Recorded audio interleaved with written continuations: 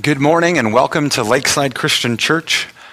I invite you to open your Bible to 1 Thessalonians chapter 1. 1 Thessalonians chapter 1.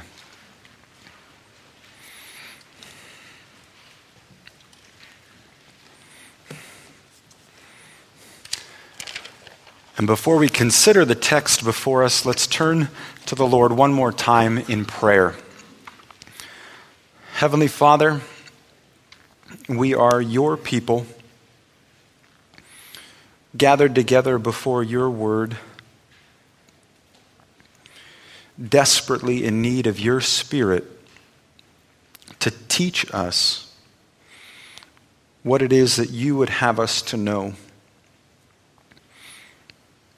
As we look back thousands of years and we recognize a great distance between us and the situation that we will be looking at, we pray that in your mercy you would translate for us what it is that you're calling us to here and now.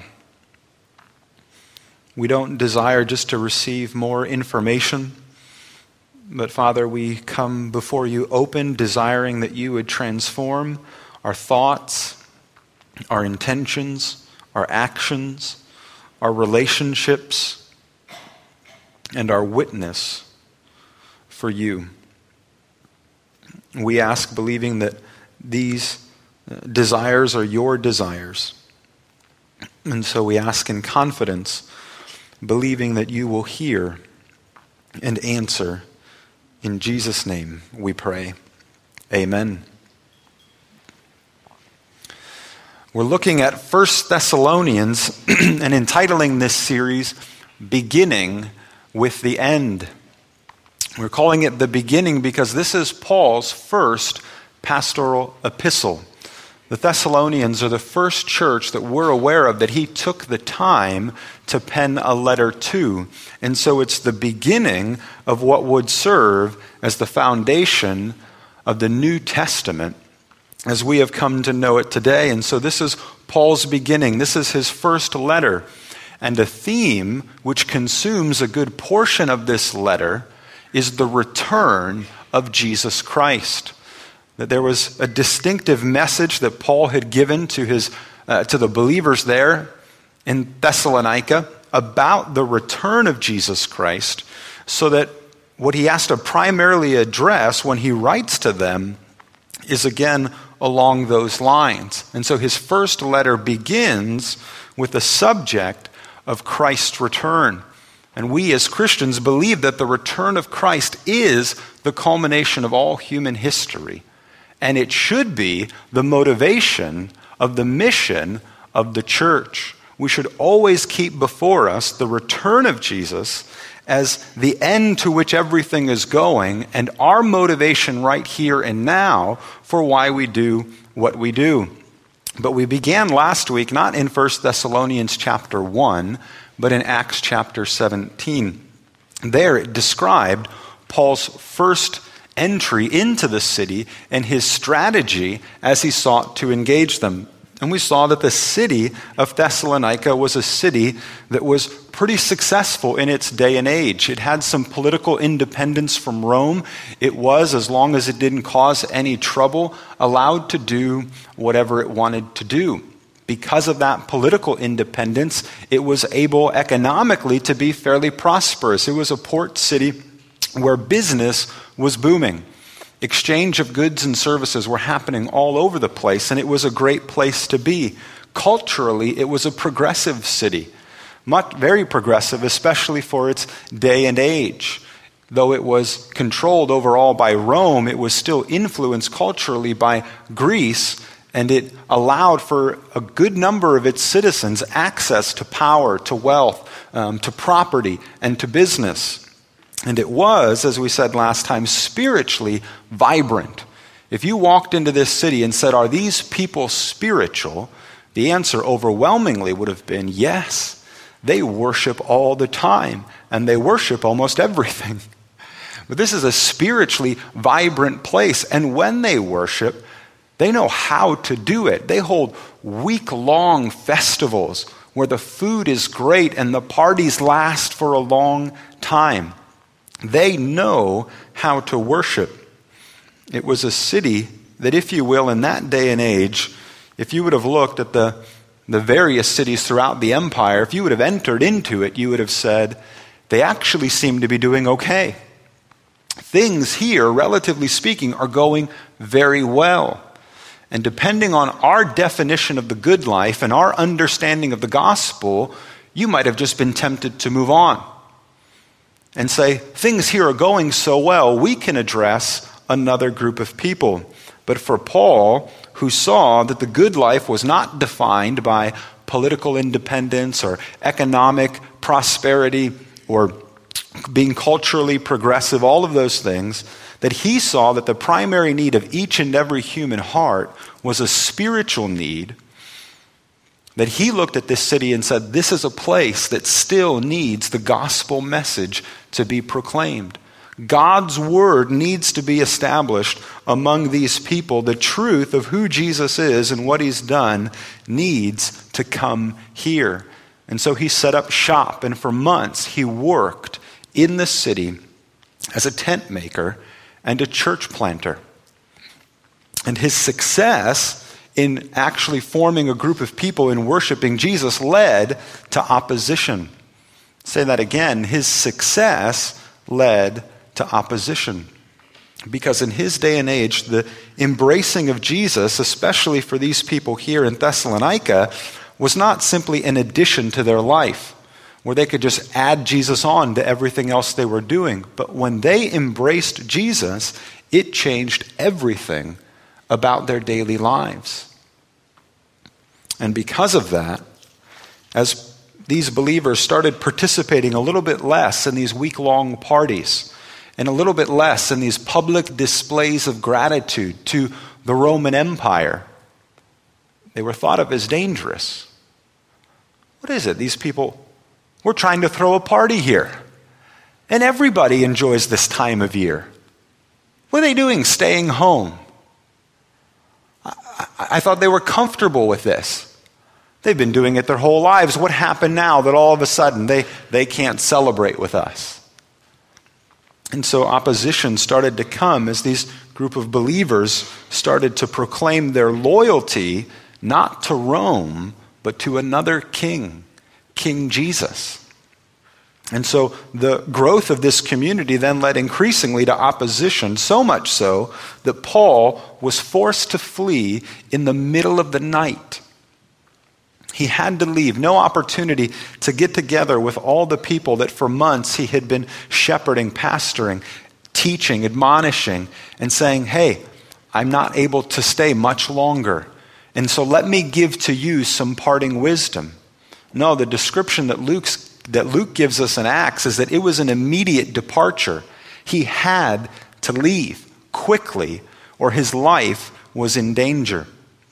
And so Paul, having spent months with this community of people, is forced to leave. And so his success led to opposition. His opposition forced him to leave. And then this separation now is what forced Paul to write. This period of separation, him now being in a different city, is what motivates his writing of a letter. But he didn't begin with the writing of a letter.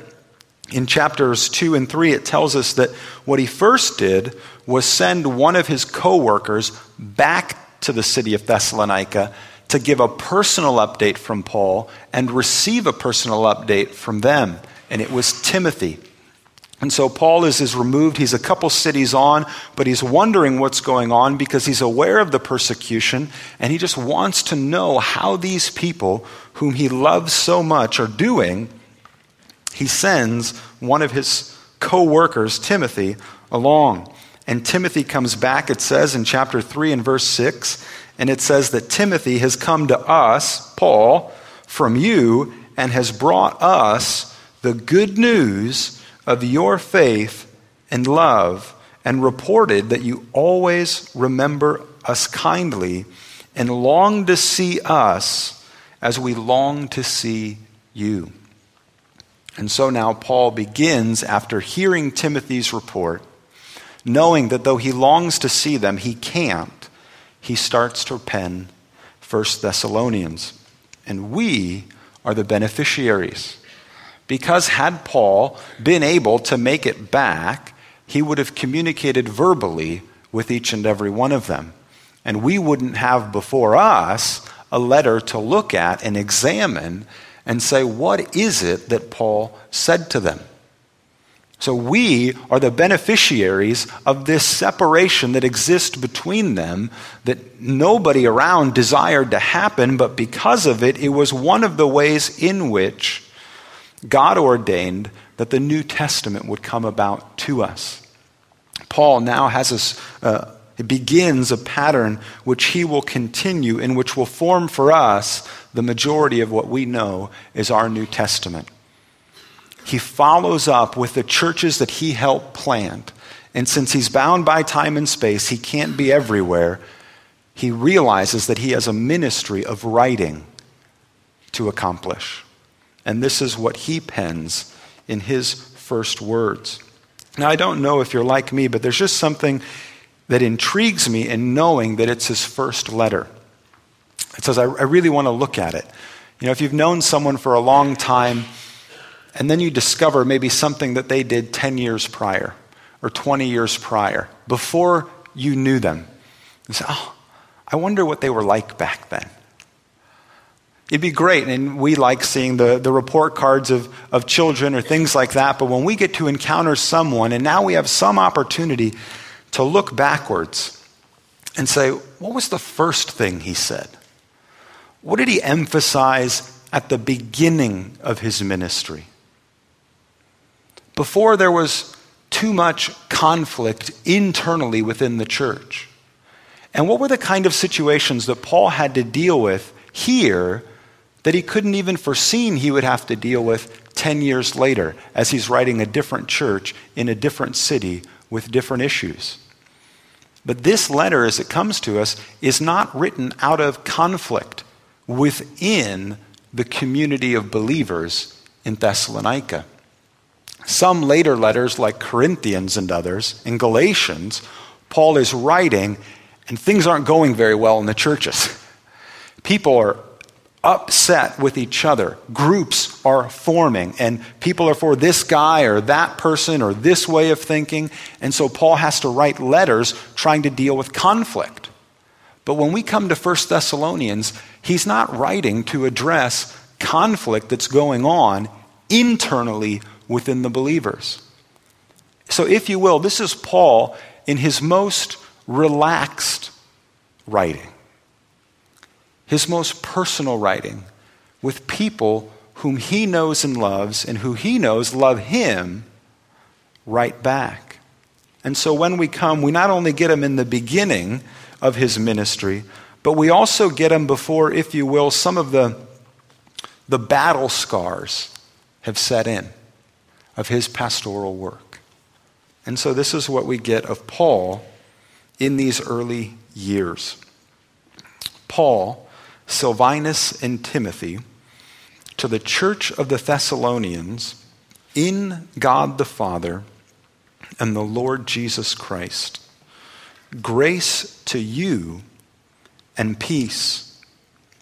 We give thanks to God always for all of you, constantly mentioning you in our prayers, remembering before our God and Father your work of faith and labor of love and steadfastness of hope in our Lord Jesus Christ.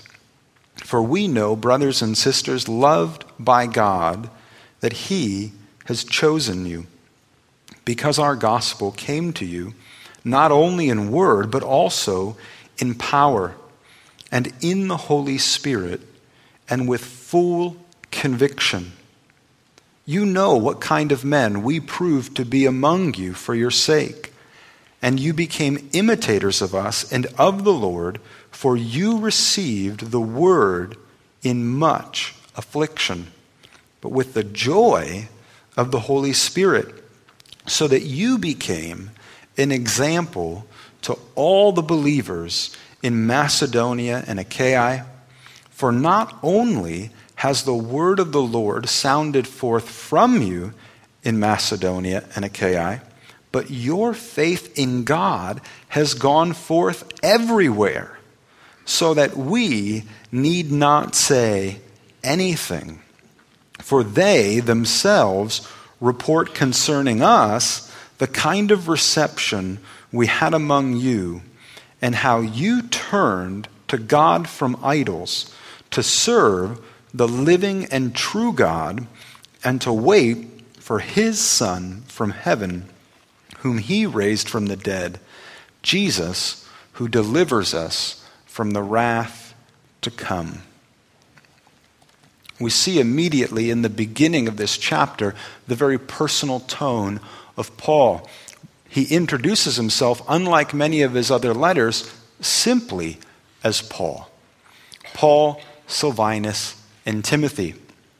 Later in his ministry, when people would begin to attack his ministry and question his authenticity, his letters would begin, Paul, an apostle of God, an apostle of the Lord Jesus Christ, because his very authority as an apostle was something that was in question.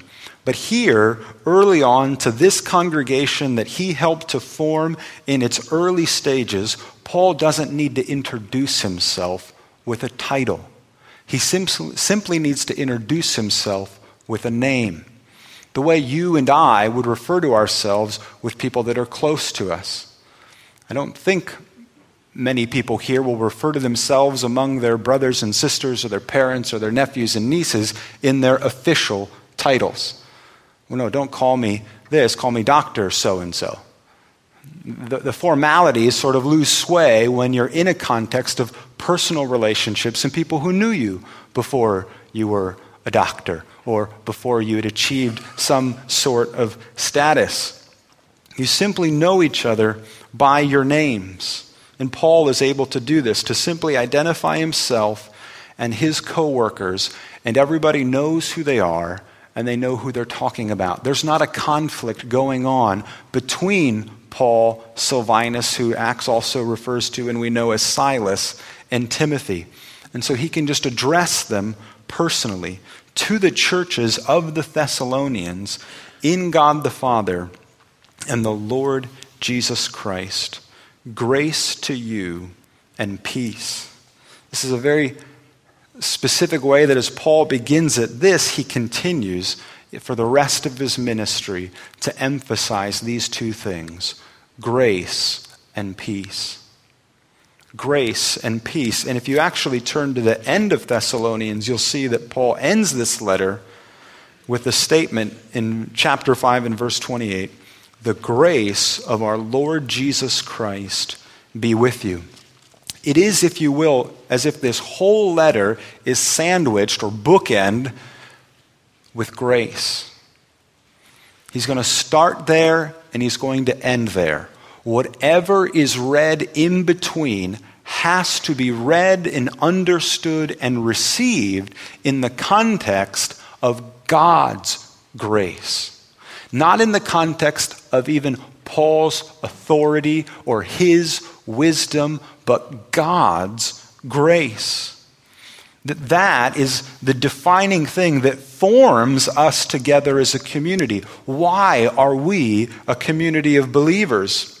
And so before we even look at the question of the distinguishing marks of Christian community, and we ask ourselves the question, how do we even become a Christian community? It is only through God's grace. None of us is qualified to be a Christian. None of us deserves to be a Christian. None of us have worked hard enough to be a Christian. None of us have been just born into the right family, and so we're privileged to be a Christian. We are only Christians because of God's grace. And so every word, whether it's an encouragement or an admonishment, whether it's remembering something from the past or trying to motivate and encourage something for the future, it all has to be said in the context of God's grace to us. which enables us to be at peace with him. God's grace to us, his free offer of love to us, is what enables us to be at peace with him and at peace with one another. And so now here Paul is writing these believers who, as we see described in verse 6, are believers who are receiving the word, having their Bible studies in their homes, fellowshipping with one another in much affliction. From everything that we can learn about this city, the affliction that came upon the believers was not an organized, systematic, and immediate affliction. In other words, there's other periods in the history of God's people where the leader of Rome, if you will, organizes oppression and persecution against the believers. And so people are attacked, drawn out, and asked, do you or do you not believe? And if they profess loyalty to Jesus, they're punished, many times to the point of death. The affliction, the persecution, however, that's going on in here is not that kind of a persecution. The city official is not organizing some opposition to the church. It is, if you will, a steady and sustained persecution. Small, maybe in individual doses, but they just keep on coming. If you will, it's not the being drenched by a flood kind of persecution. It's the dripping of a water. That just one of them maybe doesn't annoy you too much, maybe two, maybe three, but it's just persistent. And it's sustained. And you can't quite see when it will end. This is the kind of persecution that these believers are enduring. They're not being asked in the moment, will you right now accept Christ and lose your life, or will you deny him and still be able to live? But as they continue to think through and to pray through the consequences of their faith, and they stop participating in some of the things that everybody else is participating in, they maybe lose a job because they're unwilling to do what their boss is asking them to do. And then 2 weeks later, they're not invited to the family function that they've always been invited to because they're viewed as kind of annoying now. The party poopers, if you will. When we're all trying to celebrate, they're just the ones not quite willing to go along. And as they grow, they're viewed increasingly as a threat to the society.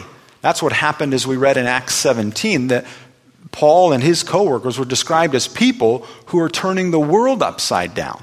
Not just bringing a different gospel and a different message, but that what they were bringing affected everything.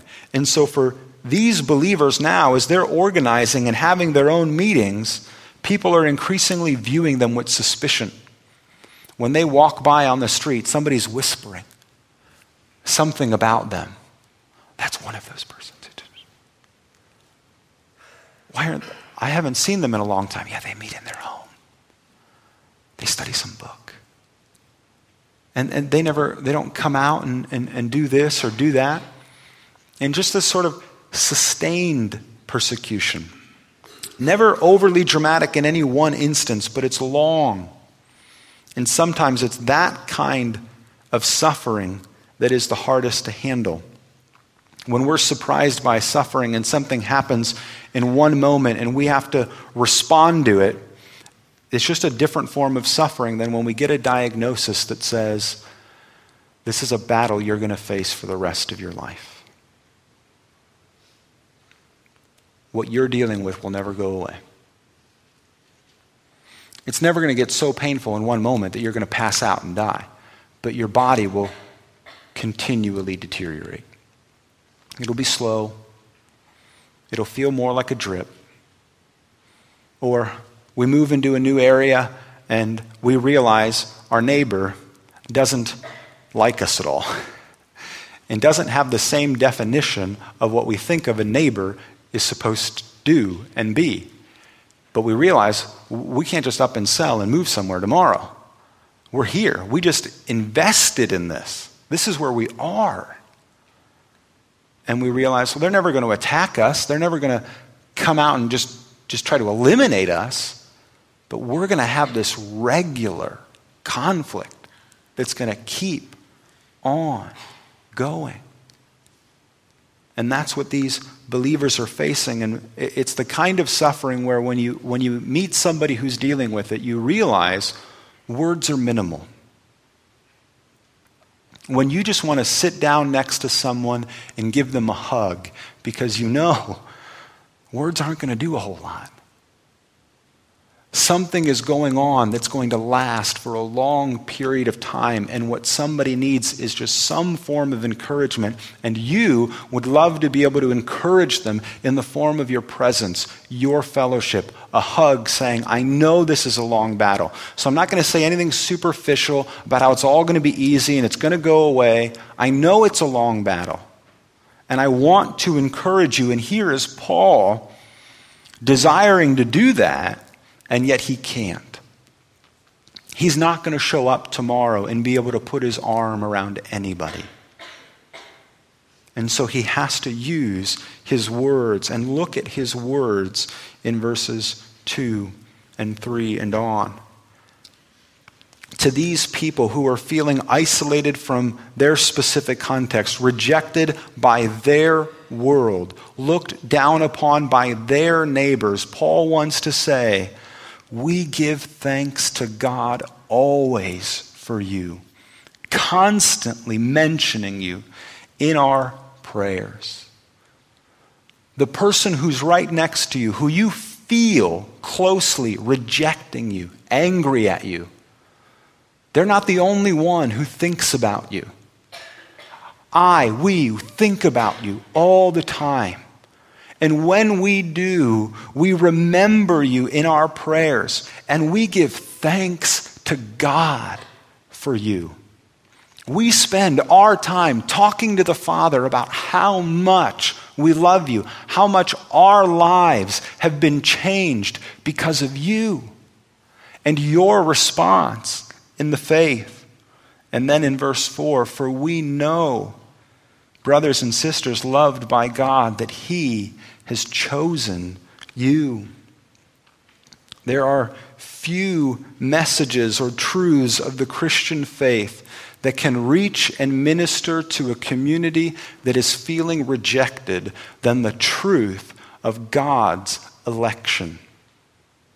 There are few Christian truths that can minister to a person who's feeling rejected than the truth of God's election.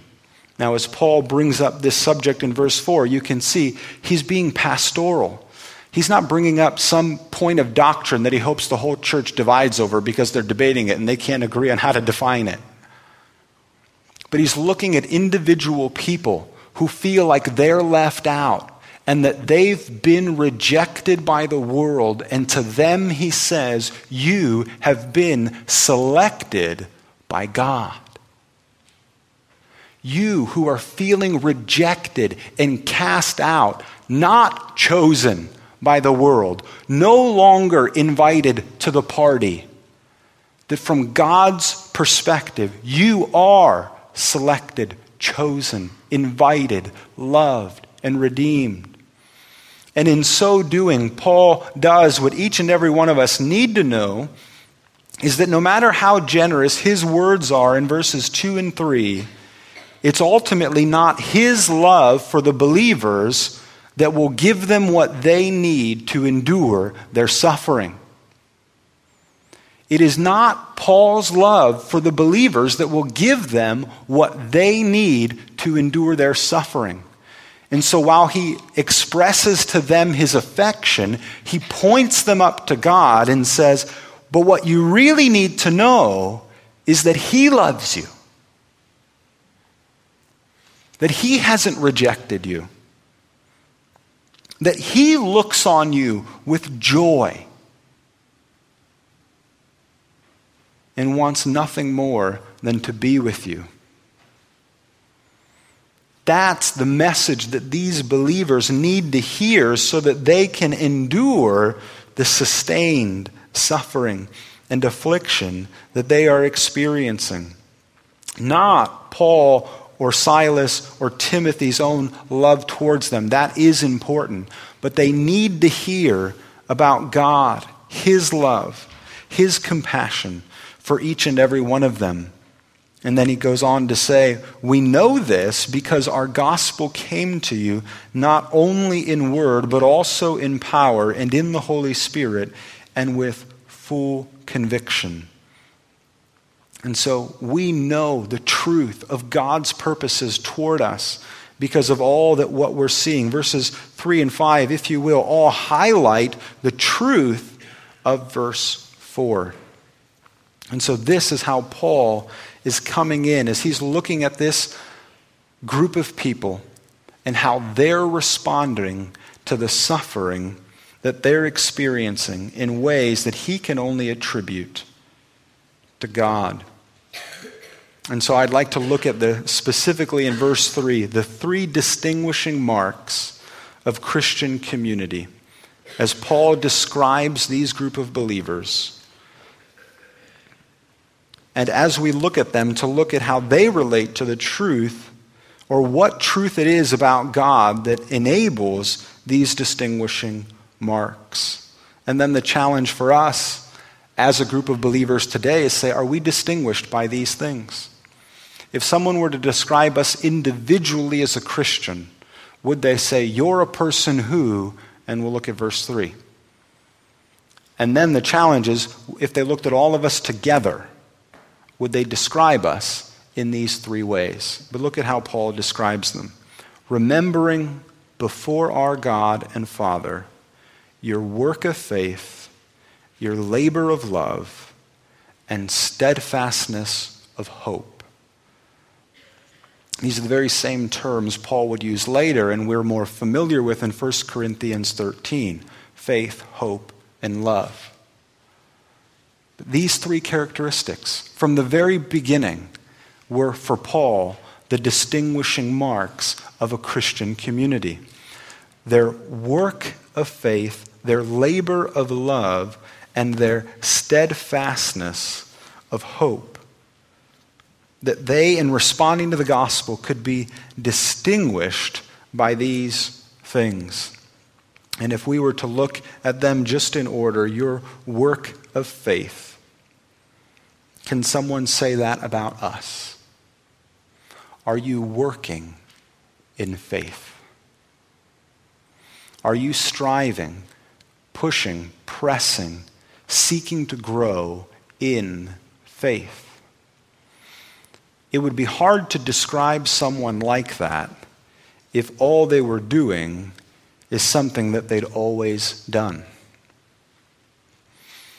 That if you're working in whatever you're most comfortable in, or I'm working in whatever I'm simply most familiar in, or I only fight the battles I think I can win.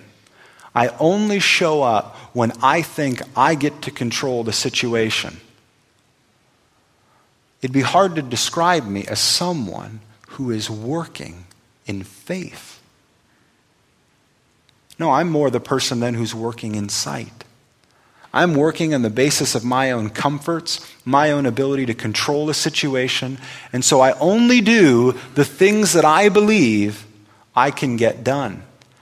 Instead of looking at something and saying, you know what, if this really happens, this is going to be way above me. And if we as a church really take on this project, we don't have the resources to do it. You put all of us together and we could not do this. But then we challenge ourselves and say, well, are we working in faith? Persistently working, trying, striving to grow, believing that God will do something that we cannot see. That He will accomplish something we cannot accomplish. And as these believers are working in faith, they are believing. Just imagine this group for a moment, if you will. If you could picture yourself as one of these Thessalonians. Somebody has entered into your city and given you a message, the implications of which transform everything. And they say this Jesus will be coming back. Almost none of these people would have been in Jerusalem 20 years before and seen Christ, seen what he did. They get this message some 15, 20 plus years later about something that happened that changes everything. And Paul shares this message. And now Paul is gone. So the Savior that we believe in is not here among us walking in Thessalonica like he was in Jerusalem. And the apostle who was here and shepherding us, teaching us these things, is no longer here. It's not difficult to imagine a neighbor coming up to them and saying, "Do you really think this is going to work out for you? Do you really think that what they said was true? It's something that happened a couple 100 miles away that you didn't see and experience. And you're going to put your hope in that, your faith in that?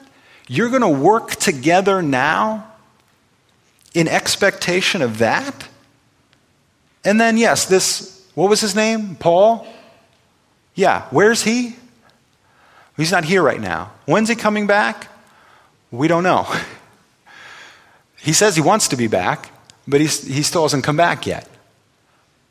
How's that working out for you? You going to keep working, meeting together, isolating yourself from these parties that we're having, all this fun that we're doing? And for these believers, the answer was yes. They had become known as people who were commended for their work of faith.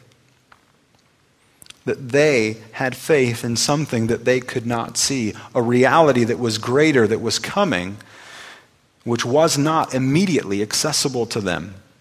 And so they were distinguished by this working of faith and then this laboring of love.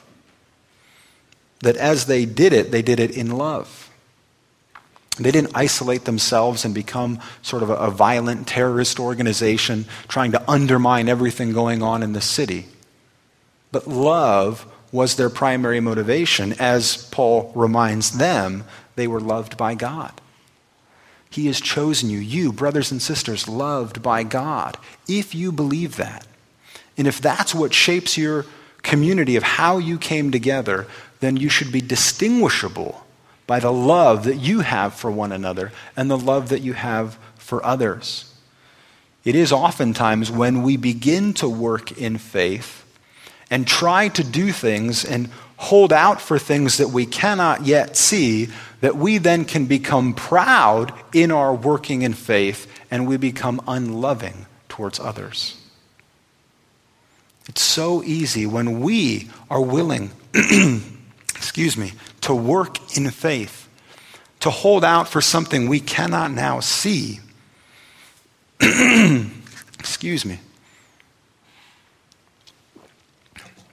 To then allow in our own hearts pride to creep up as we look at other people and begin to think of ourselves as better than them. And so Paul holds these things in tension. Yes, you work in faith, but you do it in love. You love the other ones who are working in faith alongside you, and you love the ones who are still struggling to work in faith. And you can do this because of God's love for you. And then the steadfastness of hope. They were a community distinguishable by hope. And as Paul points these out, he says, listen, it's not just that I observe this. It's not just that God observes this. He says that this reputation of theirs, of their faith, hope, and love, is being spread throughout all the region. In verse 7, look, so that you became an example to all the believers in Macedonia and Achaia. For not only has the word of the Lord sounded forth from you, but your faith in God has gone forth everywhere, so that we need not say anything. The testimony of their faith was so strong that you simply had to reference them and people knew, yeah, that's where there's people working in faith, laboring in love, and they're steadfast in their hope. You don't even need to defend it. Paul didn't need to go around, and if somebody asked him, how are things going there? Well, there's this going on and this going on, and we're hoping to work through this. These marks had become such distinguishing marks of their community that their fame was beginning to spread. Now notice how their fame spread. They weren't trying to become famous. They didn't organize themselves together and say, how can we get our name out into this whole region? How can we become popular among all the churches? When that's your goal, you're unlikely to become popular, or if you do, it'll be for all the wrong reasons. What they did was simply focus on what was before them and do what they did well. They worked in their faith, in love, in hope, among themselves, and God took care of the spreading of that news around. That if they committed themselves to love well and to live well together, God would do the work of spreading their name to everybody. But oh, how comforting these words must have been to these believers who were feeling in their immediate circumstances rejected, unwelcome, uninvited, that Paul says to them, I give thanks to God always for you, mentioning you in my prayers. This whole region is talking about what God is doing in your life. But again, remember, all of that, while true, pales in comparison to the truth of God's love for you. And then look at how this ends. For they themselves, in verse 9 and 10, report concerning us the kind of reception we had among you, and how you turned to God from idols to serve the living and true God, and to wait for his Son from heaven, whom he raised from the dead, Jesus, who delivers us from the wrath to come. Their steadfastness in hope was rooted in their confidence of God's return. That when it was all said and done, when history ended, that Jesus would return from heaven, the one who was raised from the dead, and that he can deliver any and all from the wrath to come. And it's this confidence in how it would all end that gave them the ability in the moment to live in faith, in love, and in hope. And I submit to you today, our view of the end is one of the most significant factors in how we will live our lives today. Just imagine two people given the very, very same assignment. And so I come up to one of you and say, look, I'm giving you a responsibility today. Here's a stack of papers. Here's a stamp. By the end of the day, every piece of paper needs to have one stamp on it. Okay? And then move it over to the pile. And you say, what do I get for this? Well, you won't get beat up if you do it well. What? I mean, I'm telling you, you have to do it, and if you don't do it, you're getting in trouble.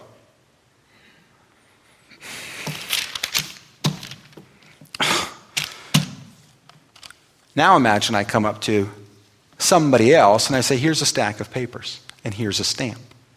Make sure on every page there's a stamp by the end of the day. Well, what are you going to give me when it's done? How does $1 million sound? For putting a stamp on a piece of paper? Yeah, for putting a stamp on a piece of paper. And you're just excited. You put some music on the radio. You're listening. You're excited. I can't believe somebody's doing this for me. I get all of this for just doing this.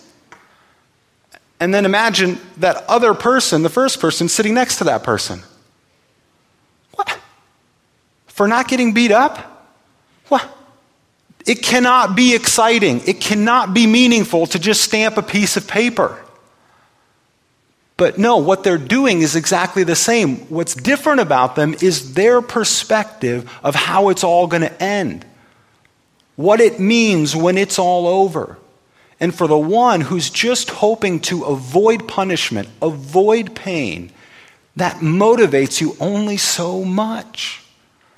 But when you get a vision that in the end, it's Jesus, it's Him that you get to be with forever in all of His perfection, in all of His beauty, then the things that we are asked to do, even when they are suffering, even when they might be difficult or mundane, persistent and slow, become for us a little thing. Because we radically expect something that none of us can fathom when it's all said and done. And therefore we can do the right here, the right now, the mundane, and the slow and the persistent with this great sense of joy that we get to do this for the King who's coming back and who's going to make it all great in the end for each and every one of us. And so we conclude, if you'll turn with me to 2 Corinthians chapter 4. This is how Paul is able to think of all of the Christian life in light of what God is doing. And if we are going to become a community of people that is distinguished by faith, love, and hope, we too must share this perspective that Paul has. 2 Corinthians chapter 4, verse 16. So, we do not lose heart. Though our outer nature is wasting away, our inner nature is being renewed day by day. For this slight, momentary affliction is preparing for us an eternal weight of glory beyond all comparison as we look not to things that are seen, but to the things that are unseen. For the things that are seen are transient, but the things that are unseen are eternal. Let's bow as we pray.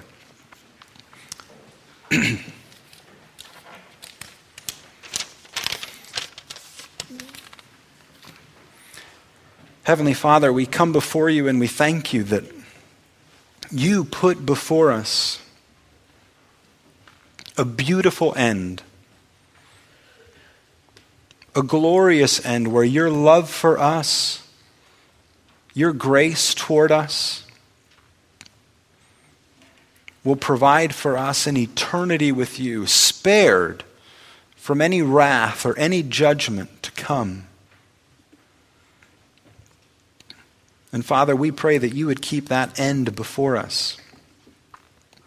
And help us here at Lakeside, all of us individually, to be distinguished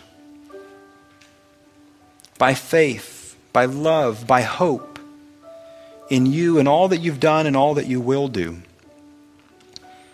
And as we do that individually before you, Father, help us to do that as a church. Help us as a church family to work in faith, to take on tasks and responsibilities that are above and beyond us, believing that you will make up all the difference. Father, help us to labor in love, to not think of ourselves as better than anybody else, but to love those that are by us, to love those that are different from us, to love those that are not yet working by faith.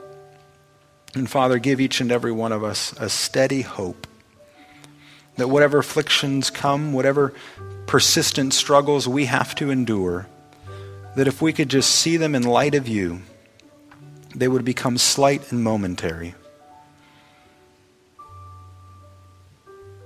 And Father, help us just to focus not on becoming famous, not on becoming well known, not on the things that are seen, but on the things that are unseen, to love well and to live well in community with one another.